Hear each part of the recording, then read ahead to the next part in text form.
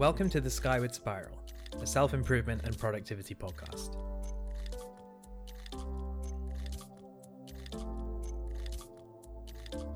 I'm David Whitechapel. I'm a fiction writer and content creator, and I'm working on being more productive and efficient with my time and energy. I really enjoy learning about self-improvement and productivity and always aim to apply the best lessons I learn to my own work and practice. My name is Brent Heuris. I'm a productivity coach. I'm the other person on this podcast. And what I do is I show people how to get into high-level sustainable productivity. I'm using a variety of different means, a lot of them psychological, some boring, from good old self-help, and a lot of different spiritual principles as well for centeredness, as well as coming into focus and out of distraction. Awesome. And how are you today, Brent? I'm feeling pretty good, thank you. I'm caffeinated. How about yourself? Yeah, I'm good. Also caffeinated, and off the back of a pretty good week productivity-wise. So feeling pretty good. Yeah. Although what I wanted to talk about today, which is the title of the episode, Impostor Syndrome, Yes. isn't about feeling that good, unfortunately. I'd love to just tell you about how productive I've been. But it is something that can affect people whether they're doing well or not. Definitely. So yeah, do you have many thoughts about imposter syndrome? I do. Especially coming out of the last episode. So for any listeners that are joining just now, I had this really massive breakthrough that I was talking about last week. That was my own version of imposter syndrome. Summarizing it really quickly, it's something along the lines of kind of carrying this basic essential kernel of doubt in my psychology that would just show up in everything. So it would just show up in my own personal philosophies or my ways of talking with other people, how I'd go about business, how I'd go about exercise. It was always just doubt. And so since then, I kind of focused on rooting it out and kind of replacing it with knowing, with giving myself permission to know things. And it's been so since then, that part of me that's felt like an imposter, it's lightened somewhat. So there is that on the personal level, and also it's something that I work with a lot of clients because, just broadly speaking, the problem with imposter syndrome is that in a lot of cases, if you want to move in a certain career direction, for example, at a certain point, you're going to need to decide that you're the thing and then go about your life as the thing, basically until other people tell you that you're the thing, upon which then you might feel comfortable calling yourself the thing. But there's a real arbitrary nature about whether or not you are the thing you say you are, or whether or not you're an imposter. And so I don't know if you necessarily agree with that, David, but that's been my finding. And so that's kind of how I come at the conversation. Right. Yeah. Well, we'll definitely get into that today, but I guess I should start by defining imposter syndrome. Yes. You've probably heard of it before. It's a pretty well-known phenomenon, and people have talked about it for quite a while now. But yeah, let's just get into a definition. So imposter syndrome is a psychological pattern in which an individual doubts their skills, talents, or accomplishments and has a persistent internalized fear of being exposed as a fraud. And this is despite external evidence of their competence, and people can be convinced that they're frauds and undeserving of the position that they occupy. Mm-hmm. So this is basically a phenomenon of, as you were saying, Brent, of self-doubt and insecurity about where you have ended up and what you have done to deserve getting there. Mm-hmm. And I think this is very universal. I think everyone, except for perhaps the most profound narcissistic egoist, I think everyone will have suffered some kind of imposter syndrome at some point in their lives. Seth Godin is on the record. He was on a podcast himself. He was saying, I think to not have imposter syndrome at all, you'd need to be a sociopath for that. I thought that was funny.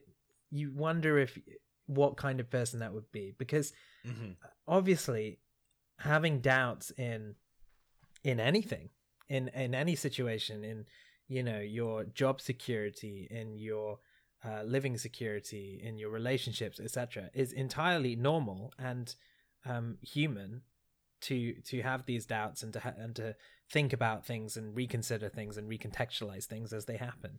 So it's entirely a normal phenomenon. And what's interesting about this imposter syndrome, which you might typify initially as something that people will experience at a very low level of competence and success, in that they're doubting their first foray into a new world.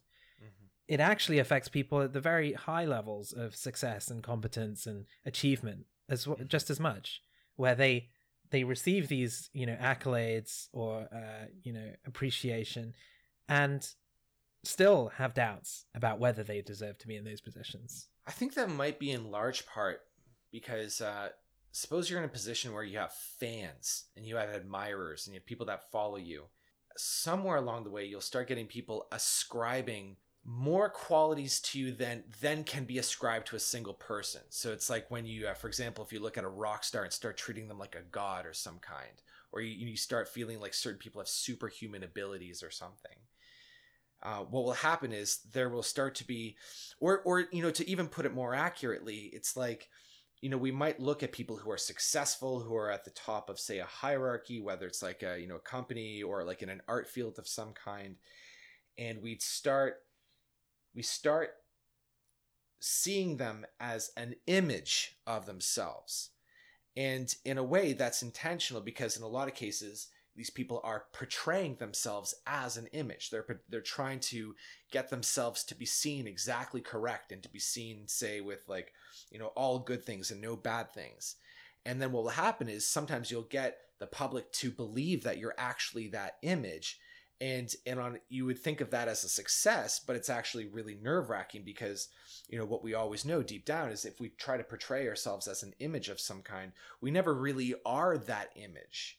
And so when we have people believing that we're that image, we either, like, what it means is that we need to be that image when we're public. So it means that we have to put a face on, we have to put an act on whenever we're around people. Otherwise the image will be shattered. And that can be very stressful. Yeah, I think you're absolutely right. And we'll get into that more later in this podcast, I think. But you're right. If you project a certain image, only a certain part of you is being seen or assessed. And right, you're privy to more than that image. You're privy to your whole self, and you're aware of your whole self.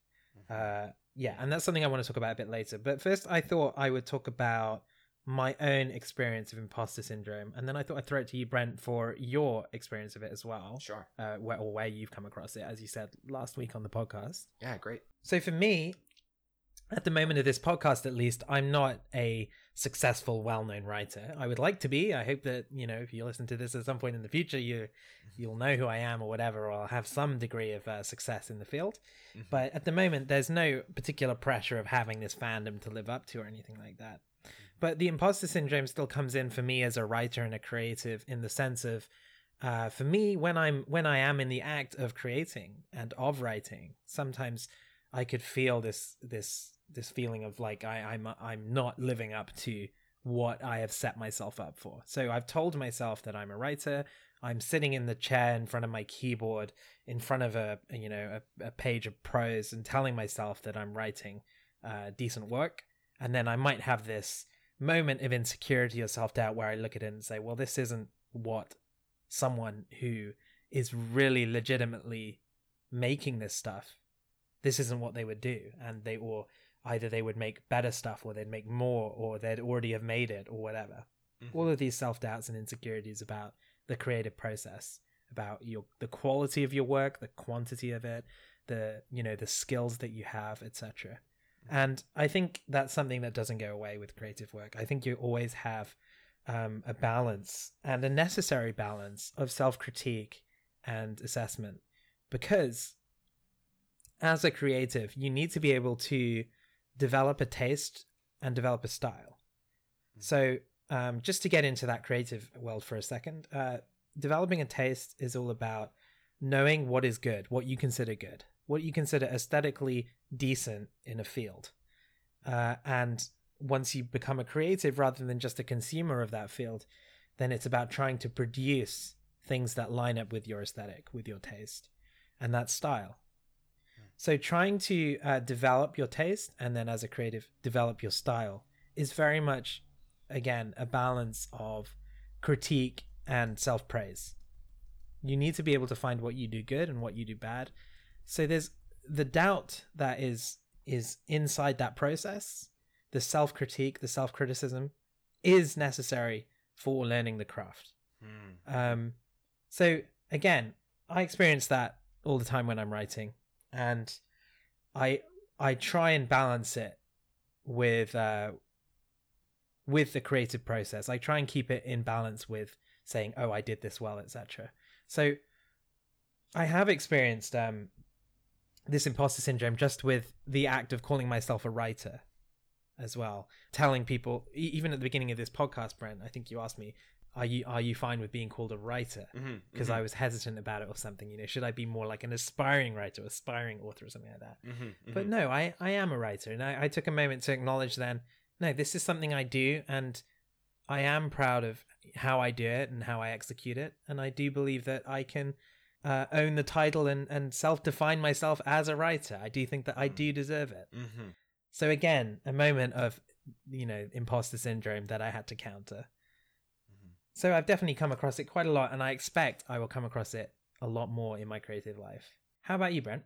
Can I ask quickly, just out of just sort of a curiosity, do you have like any sort of an idea of a line that could be drawn in terms of like who can call themselves a writer and who can't? That's interesting. Yeah. So I think that line is always easier to draw for yourself, or maybe not easier to draw, but it's always more tempting to draw that line for yourself than for other people.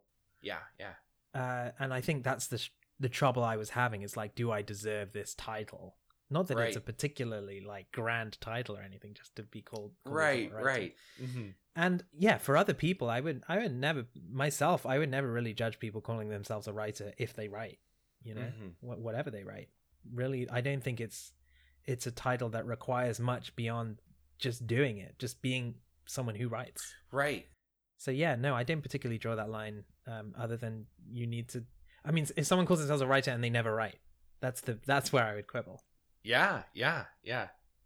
It's interesting because it could also be taken to a different extreme too, where it's like, okay, I got a pencil in my hand and I've got some paper and I'm writing a sentence. Therefore, I am presently a writer. You know what I mean? And you could just go in that direction too. It's like, whatever I'm writing, I'm a writer.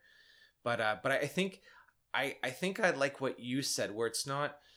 And I see this sort of conversation as important because when we figured out the criteria by which we can give ourselves a title, then that will be the first leg that we kick out of the stool of imposter syndrome. Right. It's like, no.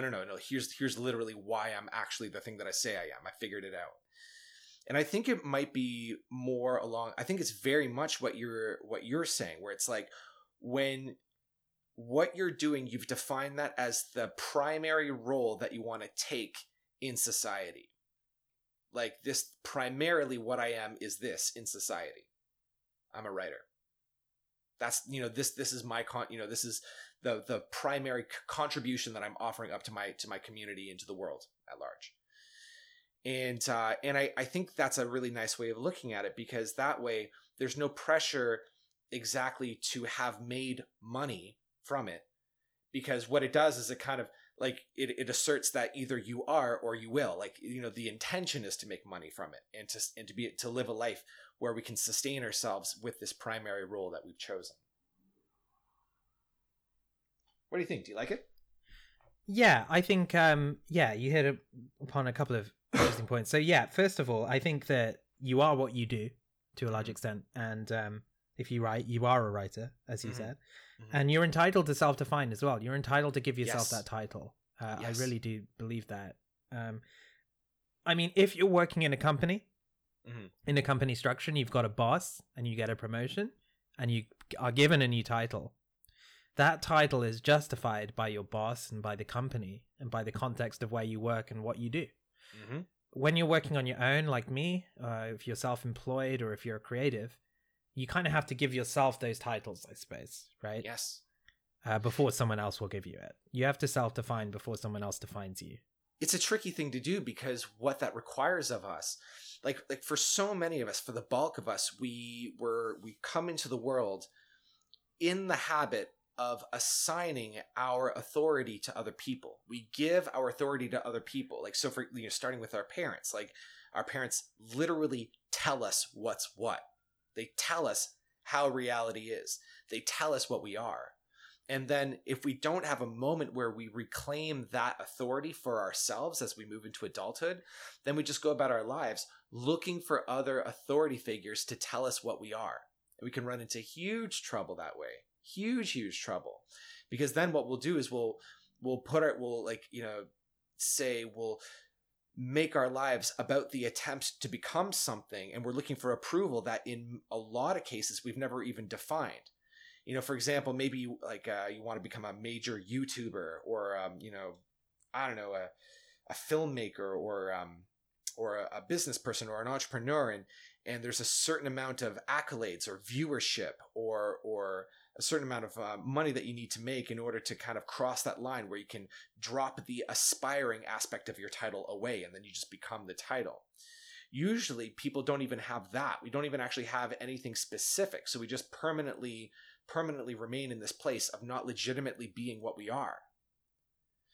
So that could be mitigated by reclaiming our authority and trusting our own authority and believing in our own authority when we say that we are something, so that we can say that we are something and then believe it, and then by that virtue become that thing. Yeah, I think that's absolutely right. And also, people, you kind of say you're a thing before you are it, in a way. Mm-hmm. Yes. Because, yeah, before you become something, you have to decide to become it. And that decision itself is part of that self-definition in a broad sense. Yeah, but imposter syndrome does affect you whether you self-define or not, right? Even if someone else has defined the role for you and defined a title for you, you may feel that you don't deserve it. So they're kind of slightly adjacent things. There's the sense of whether you deserve to give yourself your own title or role as a self-employed person, or whatever context. But there's also a feeling of if you are promoted within a company or a corporate structure or something like that, whether you deserve that, whether you feel fraudulent for having achieved that position as well. Right. I think I want to make a point here, though, that it really does seem to come down to authority. That's really like to me, this idea of whether or not I'm an imposter or the real thing. It comes down to exactly who has the authority to tell me that I am that thing. Right. It could be, say, possible that when we're in a corporate position and we have a boss that hires us, the boss says, okay, you are qualified for this position. I'm going to promote you. And then maybe if we trust in the authority of our boss, we believe them, and there's no need for imposter syndrome. But it could be the case where it's like, okay, we get promoted, but our boss doesn't know this secret little thing about us. It's like, they don't know how secretly lazy or how unqualified I am. And so then you could, in theory, have sit down with this person over beers. And this is just in theory, right? But you could sit down with them, where you're like, hey, just so you know, I have this secret thing going on inside of me that causes me to doubt whether or not I deserve this title, whether or not I'm fit for this title. And then the boss could be like, okay, I hear you say that. I hear your reasoning for it. And even with that said, I say that you are qualified. And then through that kind of like deeper authority, it's like, okay, like there's no need for imposter syndrome. There's something there about feeling like we're an imposter and having a secret that, like, if it got out and if everybody knew it, then they would see, and then we wouldn't be able to have that title anymore. Yeah, you hit upon something interesting there as well, in the sense that that the idea of that secret, let alone imposter syndrome. I think everyone has that secret in a way. Everyone has things that they're kind of a little ashamed of, or at least a little like they don't want everyone to know about it, and it's just kind of tucked away kind of thing. And everyone's dealing with that every day. You kind of have to just like deal with the fact that you're gonna have a part of yourself that's hidden. Anyway, I want to get into this more, but Brent, what about first your experience of imposter syndrome? Sure. Like, can you dig more into that, about how you felt last week and over the past month and stuff, and whenever you've experienced it? Yeah. Well, it was, I think probably the most intense experience I ever had of it was, So I related in the very first episode of our podcast, just like the kind of the Skyward episode, where we're kind of talking about ourselves and what had happened. For the listeners who haven't heard it, the quick summary is that I met people basically on Reddit, and I just kind of practiced coaching with them for free, just to kind of get my bearings and figure out how to do it. And then I came across a training program for how to sell coaching and how to sell it for higher ticket prices. And so up until then, I've been selling say $20 a session kind of thing. And then I got this training, and it came with the script and everything. And then I rattled off the script, and people started signing up with me. And then it was like, oh my God, I have no idea what I'm doing. And I started freaking all the way out. And then eventually my clients were like, on second thought, I don't want to do this anymore. And so, and then over years, basically the following 2 years from that point was me learning how to find my footing. And part of it, a little bit of it was learning how to coach. But the trick was that I actually already did. It was something that I was doing. It was a role that I played for everybody in my life, my whole life. I came out of the factory as somebody who would just give counsel and advice. And so I was just naturally good at it. And so a part of it was learning how to do it in a little bit more of a deliberate and refined fashion.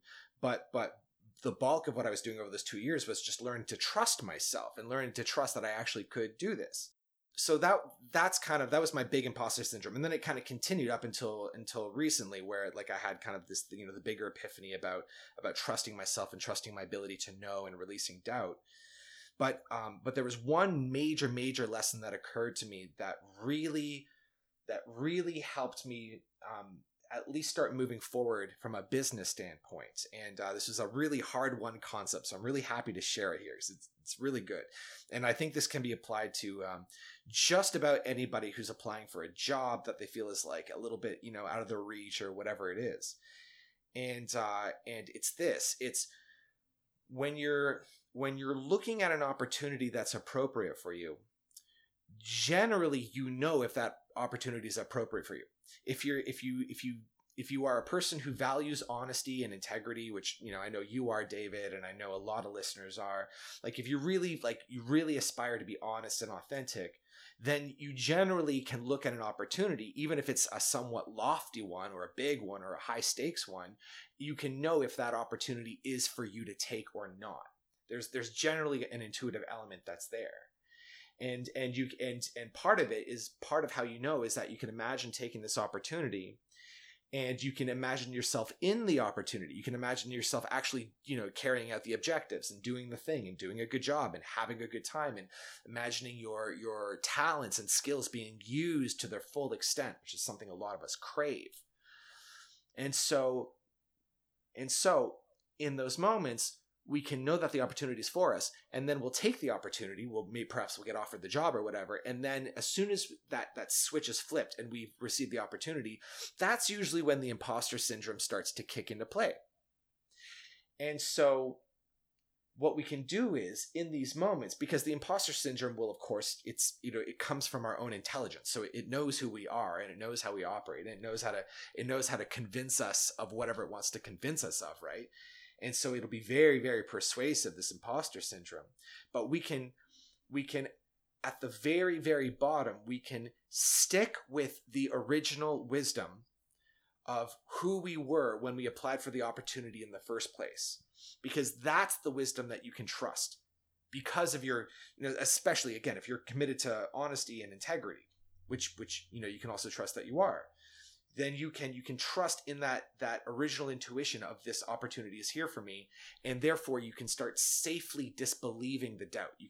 The doubt will be there. It's again, like as Seth Godin said, it's happens to basically everybody, that doubt starts to come in as soon as you're thrown in the ring.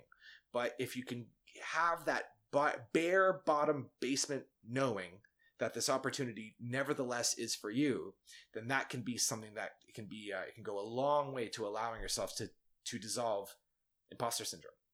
Yeah, so that's my experience with imposter syndrome. Yeah, that's really interesting. Obviously, for you, there is the sense of, because you're charging people for what you do, of course you want to feel justified in doing that as Absolutely. well, right? So that absolutely affects your work very, very heavily. Yes. Yeah. Yeah. So so in order to have that confidence, I focus on very, very specifically, I zero in on the results that I can help people create in their lives and noting the results when they come about, which is very grounding. Right. Okay, so I was thinking a bit about why we have imposter syndrome in the first place. Like, where does this come from? I mean, if you're particularly anxious or, someone who really doubts themselves a lot, perhaps it's something that is going to affect you a lot more than other people. But again, as I said before, everyone really comes across this at least a few times in their lives. So I was thinking about why that is. And what I think is really core to this kind of experience and the human experience in general is the fact that basically you're only ever you. Mm-hmm. Okay, so this is something I think of a lot as a writer, because I'm writing different characters and different points of view and stuff, and I'm always trying to get almost as far from myself as possible, but ultimately I'm always only ever me, right? And the same in an engagement with art. When you're reading a story or watching a movie, you get to empathize with the other person and you get to walk in their shoes for a bit, but you're still only ever you. You're still fundamentally you. And what this means is that you are privy to every mistake that you've ever made in a way that no one else is. And you're privy to every doubt you've ever had that no one else knows. You know all of your own secrets, all of your own regrets, everything you've been ashamed of and don't want other people to know. You know all of your mistakes. There's no one else in the world who knows all of those things. There's no one else who knows them. And that even if you spilled your guts out and told someone everything that's on your mind, a psychologist or someone or a good friend, they don't know it in the way that you know it. They don't feel it in the way that you feel it. You really, really, really know yourself in a way that no one else ever will. And I think that's the core of why imposter syndrome can strike, because you have an ability to, to really, for your failures or your sense of your own failures and your own mistakes to haunt you. But actually, who you are in the world is kind of a different person to who you are to yourself. This is coming back to that idea of, if a celebrity or someone has fans, you bring that up earlier, and they have that constructed image. This is somewhere in between the idea of the image, the portrayed image, the very constructed, manicured, polished image, between that image and the absolute truth of who you are, the truth that only you know. And between those things is how other people actually see you. First of all, people who know you see different people. Everyone is seeing you as a different person, and it's to do with the context of who you are to them. A friend, a coworker, a father, a sister, whatever it is. Mm-hmm. You're defined by your context of the people you know, and what they do with you, how they spend time with you, and the reasons why they like you or even dislike you. Mm-hmm. You're defined by all of by that network of your relationships with those people. Mm-hmm. And they only see that part of you. And they come up with that sort of personhood based on those things that they know about you. And you'll be surprised to find, or if you're someone who is riddled with self-doubt, you'd always be surprised to find how little other people are thinking about the things that you have doubts about yourself. Yes. There's a quote, I forget who it's by, but it's, you'd worry less about what other people think if you realized how little they thought about you. Mm-hmm. Mm-hmm. And it's very true. And the truth of it is evident in the fact you only have to think about how often you're thinking that critically about other people. It's not that often, and it's rarely hypercritical. Maybe if you really have like an exacerbated hatred or, really antipathy towards someone, then you'll get into, some real criticism and like, oh, I hate how they do this or whatever. Most of the time, though, people they're just other people, and you're not really thinking, you're not really being really analytical about what they did and what they didn't do right and whatever. So again, it's that thing of where you are seeing you are seeing all of your mistakes, and other people really aren't. They're actually seeing everything that you present yourself as, and potentially only your successes. Your mistakes are not important to them. So if you want to portray yourself as, for me, for example, as a writer, I don't have to show you all my failed drafts, and you don't even have to know they exist. I mean, if you think about it, you will know they exist, right? Because you know that as a writer, you have to obviously write and edit and revise, etc. But I want you to know me as a reader. I want you to know me through my finished, polished, completed work. So I think that's another aspect of imposter syndrome, why it's so common, is because we all know all of our failures and all of our mistakes, and we can always draw upon them to doubt ourselves whenever we want.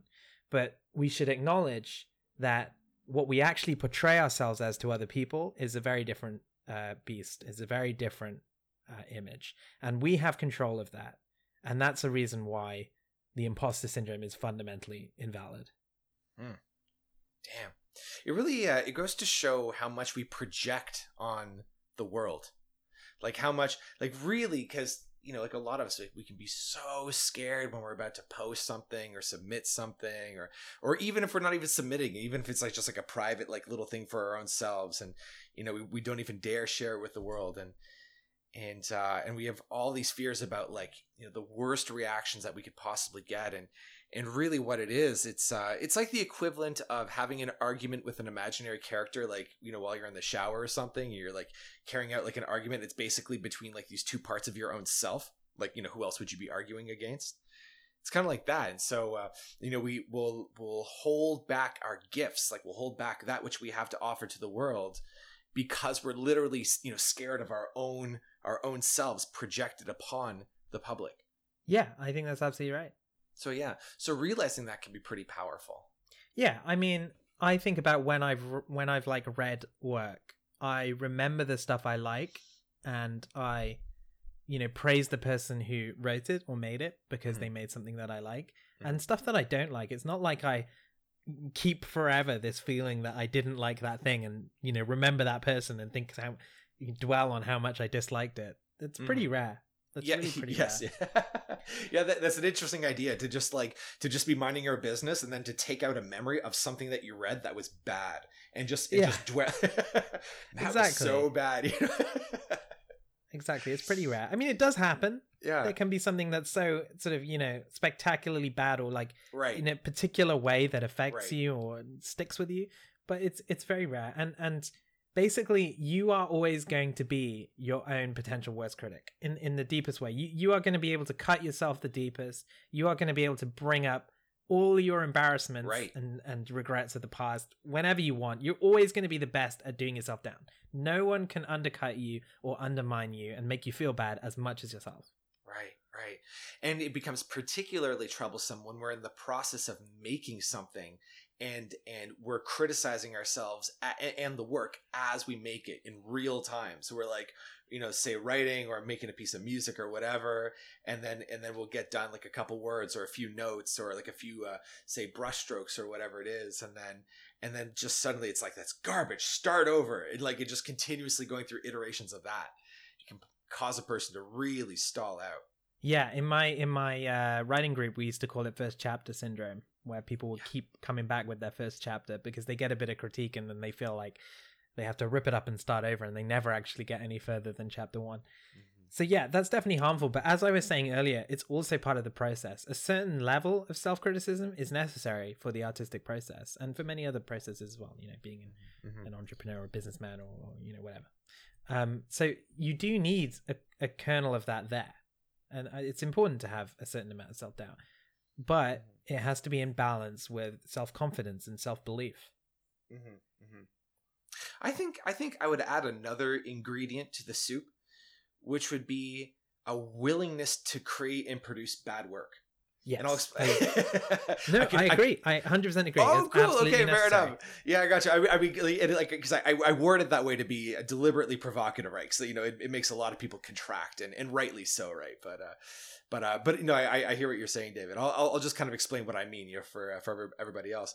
Yeah. So, you know, a willingness to produce bad work, not to be mistaken with an intention to produce bad work, but arriving at this place where, like, especially for those of us who are really, really caught up on this idea of like, okay, there's good stuff out there, there's bad stuff out there. It's very, very important that I make good stuff. It's very, very important that I don't make bad stuff, or that people, find what I make to be bad, to really kind of push back, to push beyond that whole thing.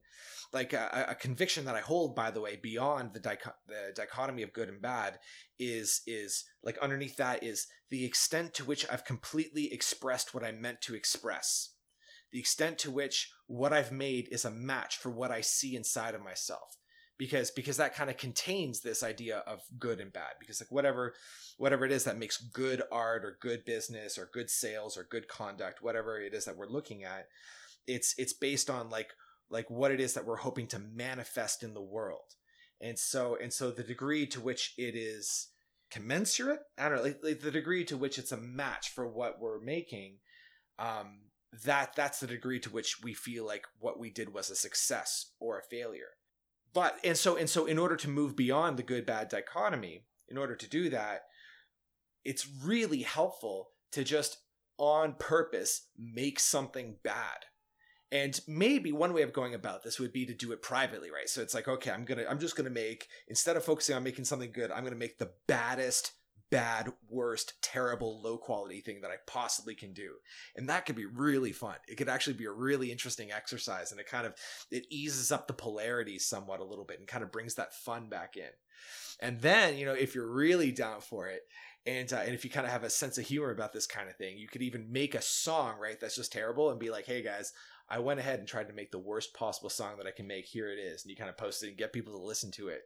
And then there's something about that too. There's a certain benediction that comes from that, where it's like, okay, I've got some bad stuff out there, and it's totally, totally fine to have bad stuff. And that can, and what that does is it's sort of like the equivalent of like being afraid that there's a monster under your bed. So you just like actually look under your bed to see if there are any monsters there. And then like the fear can sometimes dissolve as a result of just looking and experiencing this sort of thing directly. And that can be very powerful. Yeah, I think that's absolutely right. We kind of broached this on the podcast before, actually. I very much believe that the stairway to success, the stairs of the stairway to success, are failures, are your mistakes. Mm-hmm. And especially that goes double for learning a craft, learning something new, which, everything can kind of be reduced. Every kind of improvement can kind of be reduced to learning something new and applying new strategies. But yeah, it's all about learning how to make the most out of mistakes and, rise above them. So I absolutely believe, being able to make bad work is how you can eventually make better work. So it's absolutely core. And to a large degree, I think this is something maybe we'll talk about another time. I wonder if we'll broach this topic, but I've got very particular views that not everyone agrees with me about talent. Yes. I don't really think that talent exists in a way. Damn. So, nice. But my take is that talent is persistence. Mm-hmm. More than anything else, it's persistence. There are some studies on this, the fact that talented people just work more. They do more of whatever they're talented at than your average person. Mm-hmm. So they're just persistent, and they get through, mistakes and errors faster and get to the better stuff quicker. That's my take on it. And obviously when you do that, getting external validation obviously helps your imposter syndrome. I mean, it can also exacerbate it in the sense of you'll be like, do I deserve all this praise? But yeah, you need both validation from within and without for any kind of work. That internal validation, you have to be ready to silence your inner critic when that voice gets too loud. You know what? I think I feel like a lot of this comes down also to, it comes down to self-image. Because again, like returning to this authority piece, when we're children, as we grow up, we're told what we are. And we're also told other things, like we're given full belief systems in terms of, what it means to succeed, what it means to work, what it means to have discipline, what a good work ethic looks like. All of that is what we receive as we're young and impressionable and moldable, and then it kind of solidifies in our belief structures as we grow up. And if we were told something, like, for example, if we're very unfortunately told that like we're not good at something or have no talent or skill for something, or that we can't pursue a particular path for whatever reason, and then we believe it and then we just start accepting it as true, then that really, that's sort of like a major stopping factor for how we would develop along these particular lines. And so if we can, it becomes very, very, very powerful and important to cultivate the ability to observe our belief systems about ourselves and about these important subjects. Because what we find is that like so much of our identity, and perhaps even all of it, I would love to hear what you think about this, David, that perhaps even all of our identity is something that we decide, or is something decided by authority, whether it's our own authority or somebody else's. And so when we can actually look into the source code of our own software and start taking it upon ourselves to decide what we are and give ourselves the authority to say so, then whole avenues of growth open up. Yeah, I think that's interesting what you said about identity, without getting too into the like philosophy of it or something, because I think it is quite a deep subject. But identity is an interplay of what you define for yourself and your engagement with the world and people around you. Mm-hmm. It is a cultural conversation that you're having, but it does start with self-determination, because it's composed of information, right? Like that's what an identity is made out of, data. Right. Yeah. And so, as you were saying, when you're a child, that gets established for you. Your identity kind of gets built for you by your parents and by your school and by, the social structures of the world around you. But at some point when you become your own self, you get to decide who you are. And that's very empowering. And it can be very scary as well to be your own authority. It can be frightening. But it is also very empowering. It really means that you can say that, you can choose what your identity is, what your thing is, what are you? You really do get to decide that and say it and then live up to it, including whether or not you're an imposter. Absolutely. Exactly. Right on. Exactly. But don't identify as an imposter, because in general that's not true. In general, right. It'd be so rare that that's true. Of course, there is the flip side to what we're talking about here. This self-doubt and stuff is overconfidence, right? And that definitely exists as well. There are people who are way overconfident and they're full of themselves and they've earned positions that they don't deserve. That definitely exists. There are people who have been promoted beyond their capacity, who have achieved more than their worth, etc. Right? But firstly, I don't think those people are listening to this podcast. Right? Yeah. Because to listen to this, I think you need a degree of introspection and self-analysis that I don't know that the vastly overconfident are capable of. Right. Yeah. But secondly, I think it's very rare. I think it's just very rare. That level of overconfidence?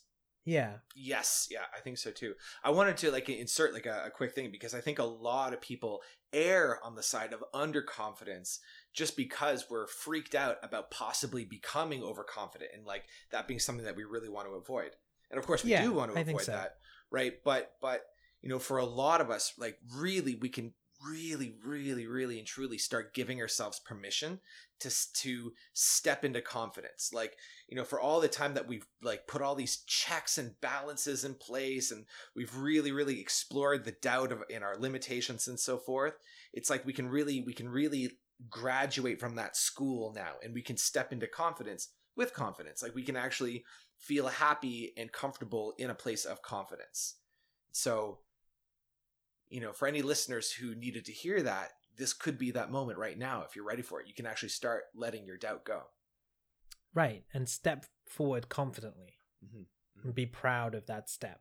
Yeah. Okay. So we talked a lot about how imposter syndrome is a, damaging thing, and it's an unnecessary thing, and you don't have to live with it. Mm-hmm. But as we were talking about just now, I think it's also indicative, at least, evidence for a good thing in yourself. If you experience imposter syndrome, you're someone who is able to look at themselves critically, and that's a good thing.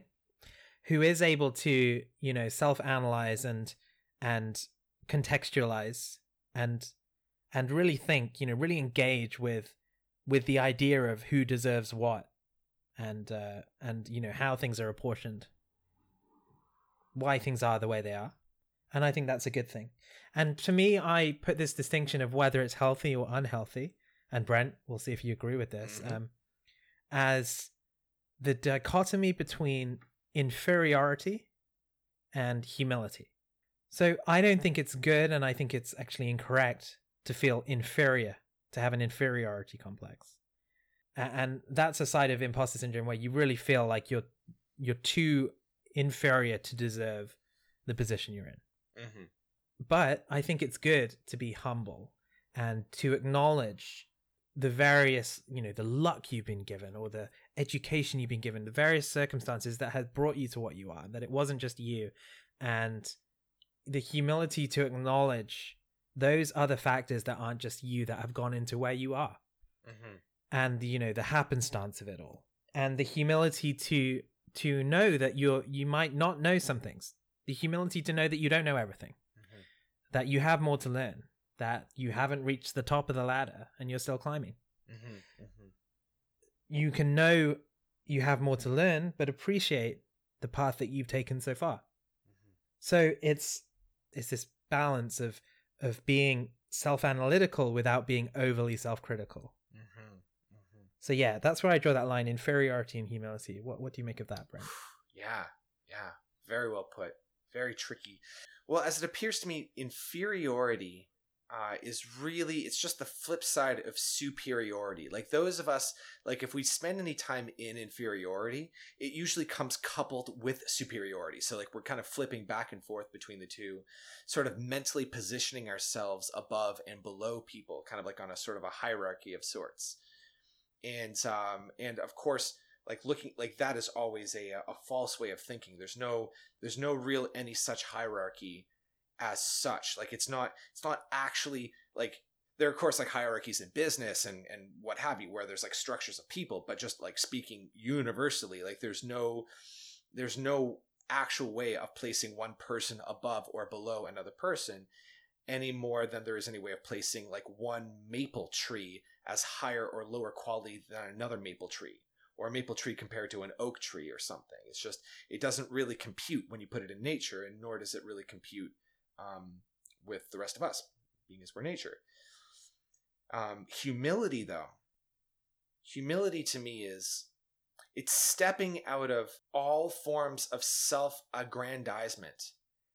And it's kind of strange because for all people, as it really appears to me, there's a propensity for greatness. And there really is such thing as being great. Like you can be great, in the sense of being fully manifested, fully actualized, kind of like really ascending into the fullest form of what you can be, and having that be like a really good thing, really a really productive member of society, and offering up your deepest and most powerful gifts, for the service of the world. And it's really important to do that. And when we do that, these gifts will be acknowledged, they'll be received, they will, perhaps we'll receive recognition, fame, awards, whatever it is. And yet, right alongside that, every single step of the way, we're just another regular asshole. And that's the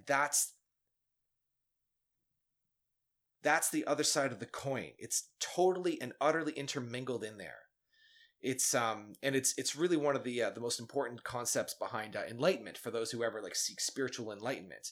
Like the best teachers, the ones that you really want to emulate and just be around, and the ones you love and just think like they're good people.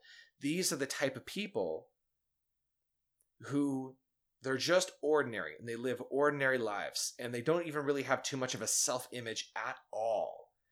They show up and they sit in front of a microphone, they teach, maybe they write some books and they put it out, and then that's it.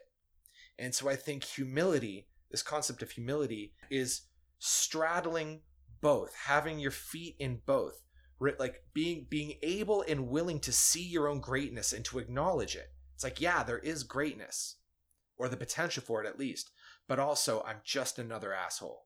Yeah, beautifully put. Thank you. We are both just more assholes, Brent. That's right. Yeah, so to me, humility entails everything you're saying, and also the capacity to be grateful. Yes. So the overconfident and the narcissistic and the egoist, they will not be grateful to others or to the world about their position. Mm-hmm. But the healthy attitude, well, what I consider the healthy attitude, is to have the humility that allows you to thank the world, your circumstance, your luck, your friends, your family, your coworkers, everyone around you, and the everything that has contributed to you being in the position that perhaps sometimes you feel you don't deserve. Yeah. So like I appreciate that, and I want to get into deserving with you in another episode. Let's make a mark for that, because I think deserving is a really, really profoundly difficult and important issue. And so that's there. But if we can put a pin in that, like, I'm otherwise right on board with you, right? Because it's like, take like an apple tree, like, it makes apples. It's just, it draws upon, like, basically speaking, the entire earth. Like it draws upon everything in order to make an apple. And if a tree had a human ego, it'd be like, I'm in this apple, yo, look at me. Right? But it's not. It's like everything that we become, and grateful's so essential. I'm so glad you brought it up, man, because it's like, yes, like, I did all of this because of literally everything else. All of my teachers, all of the books, how I was raised, how I was brought up, all the little events, all the people along the way, and all the people that influence those people. Like, to get into a mental territory of like what we did as somehow disconnected, and like and just like only the result of just like this one aspect of the universe, it's false, and it's not helpful. And it's a big mental hurdle, because if we can step beyond that mental hurdle, it is humbling. That's exactly what it is. It's humbling to be like, oh wait, I did all of this because of everything else. And there's still the piece where it's like, okay, I did it. Like, my personality, my body, like, I did this, and that's also true. But just like on the flip side of it, like, which is otherwise also 100% true, is that the totality did this. Yeah, I 100% agree. Okay, I wanted to bring one other thing up, Brent, and this is to do with something you said on a previous podcast, where we disagreed, actually, or we had a different way of doing things. Dope. I forget which episode it was, but I was saying how I tend to plan and research before going into a new venture, and you were saying how you just throw yourself in sometimes, and then you figure it out. You figure out the ropes, and you learn to swim by throwing yourself in the deep end, essentially. Right. And I thought that was pretty interesting and totally valid, right? And something I thought about that was obviously like this imposter syndrome thing. Sometimes it's about feeling that you're out of your depth, right? Oh no, I actually can't deal with this. I can't cope with this right now. I don't have the skills. And sometimes that might not be true. And you just need to check yourself and remind yourself that you do have the skills, that you do have the know-how, and that you do, have the means to manage with your position. But sometimes it can be a good thing to throw yourself into that position. But just remember that you've thrown yourself into the deep end, and you're learning how to swim. So sometimes you genuinely, you might want to throw yourself in the deep end, but that's not a reason to, be then riddled with self-doubt. It's a challenge that you're presenting yourself, right? So yeah, I just wanted to raise that point, that it's okay to feel out of your depth and completely normal. And sometimes you might even want to feel out of your depth, for this, the shock of dousing yourself in cold water and learning the fastest way possible. Yeah, absolutely. Yeah, it's just because, like, we return to this original idea that we generally, like, we just know it's a bad idea to accept an opportunity that's basically incorrect for us. And so when we do accept an opportunity, it can be one where it's like, I'm like fully ready for it as I am right now. Let's go, let's rock. Or it can be something along the lines of like, yeah, I have a good, strong notion that I can jump in and figure it out as I go. Yeah, it's almost like another kind of, it's almost like the reverse of imposter syndrome. You would still call it imposter syndrome, I guess, where you're impostoring as better than you are, right? But it can be a good thing. Yeah. Or and you might, and like, you don't even there doesn't have to be a falsehood in it necessarily, right? Like you can jump into an opportunity and just be like, hey, like, here's where I am, but like, I have every confidence that I can figure this out in real time. And there's not even like a sense of posturing or pretending necessarily. The confidence there is that you will do the work to become the person who can do this thing. Mm-hmm. Mm-hmm. Yeah. So totally legitimate. I agree. Cool. I just thought I'd bring that up as a kind of another time when someone might feel a kind of imposter syndrome, or at least a kind of out of their depthness, but in a way that is actually desired or useful. Yeah. It becomes important, I think, like in these moments, to still return to the original wisdom that caused you to accept the opportunity, to really drive a stake in that, to really hold to that, to allow it to be true, to have confidence in it. That is the key. All right. I think that wraps up our discussion. I think so too. Shall we do our 3 takeaways? Sure. Okay. So let's see. So my first takeaway would be what I was saying earlier on in the podcast, that you are the most capable of hurting yourself the most, of undermining yourself the most, and of really doubting yourself the most, of creating the most sense of doubt and distrust in your own ability. And sometimes it's good to remember that the way that other people see you is nothing like that. And you have control over that. You know every mistake you've made in a way that no one else ever will. But in the same way, you should know every success you've ever had, and you should acknowledge it. You should really appreciate what you've done that is good, and exactly where you stand, and you know, the solid ground on which you stand. Number 2 would be, just as I was saying a little bit earlier, I think a really important piece is remember the wisdom that caused you to accept the opportunity in the first place. And if you're really wrestling between the confidence and the doubt, let that confidence win. Let that trust be there. Make that leap and trust yourself that you're in a good place and that you do in fact know what you're doing. And that at the very bottom, even if you suspect you might be an imposter, at least at minimum, you'll know that you're not. Yeah.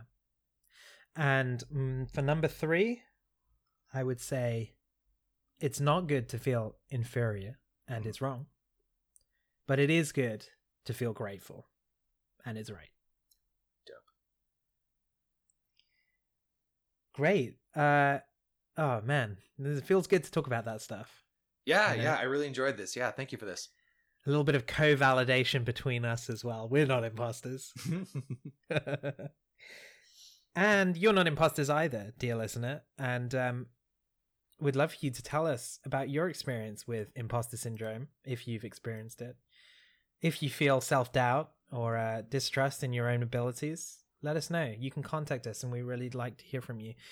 We're on Twitter. We're at skyward_spiral. Or you can email us at theskywardspiral@gmail.com. Tell us your thoughts. Brent, where can people find you? Yeah, man, you can, I suggest heading over to my YouTube channel, where I have a lot of just free lectures there. Just put in my name, Brent Huras, Huras.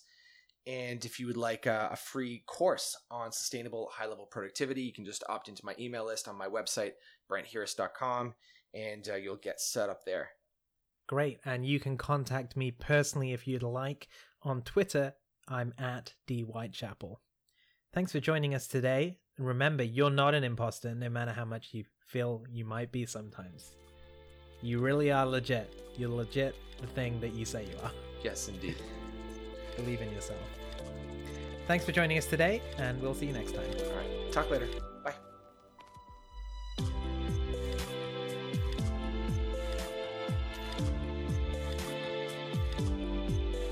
Thanks for listening to this episode of The Skyward Spiral. This show was edited by myself, and the musical themes are brought to you by Batchbug Music. Information and resources on today's topic can be found in the episode description. Please rate and review the podcast on your preferred podcast app. It really helps. See you next time.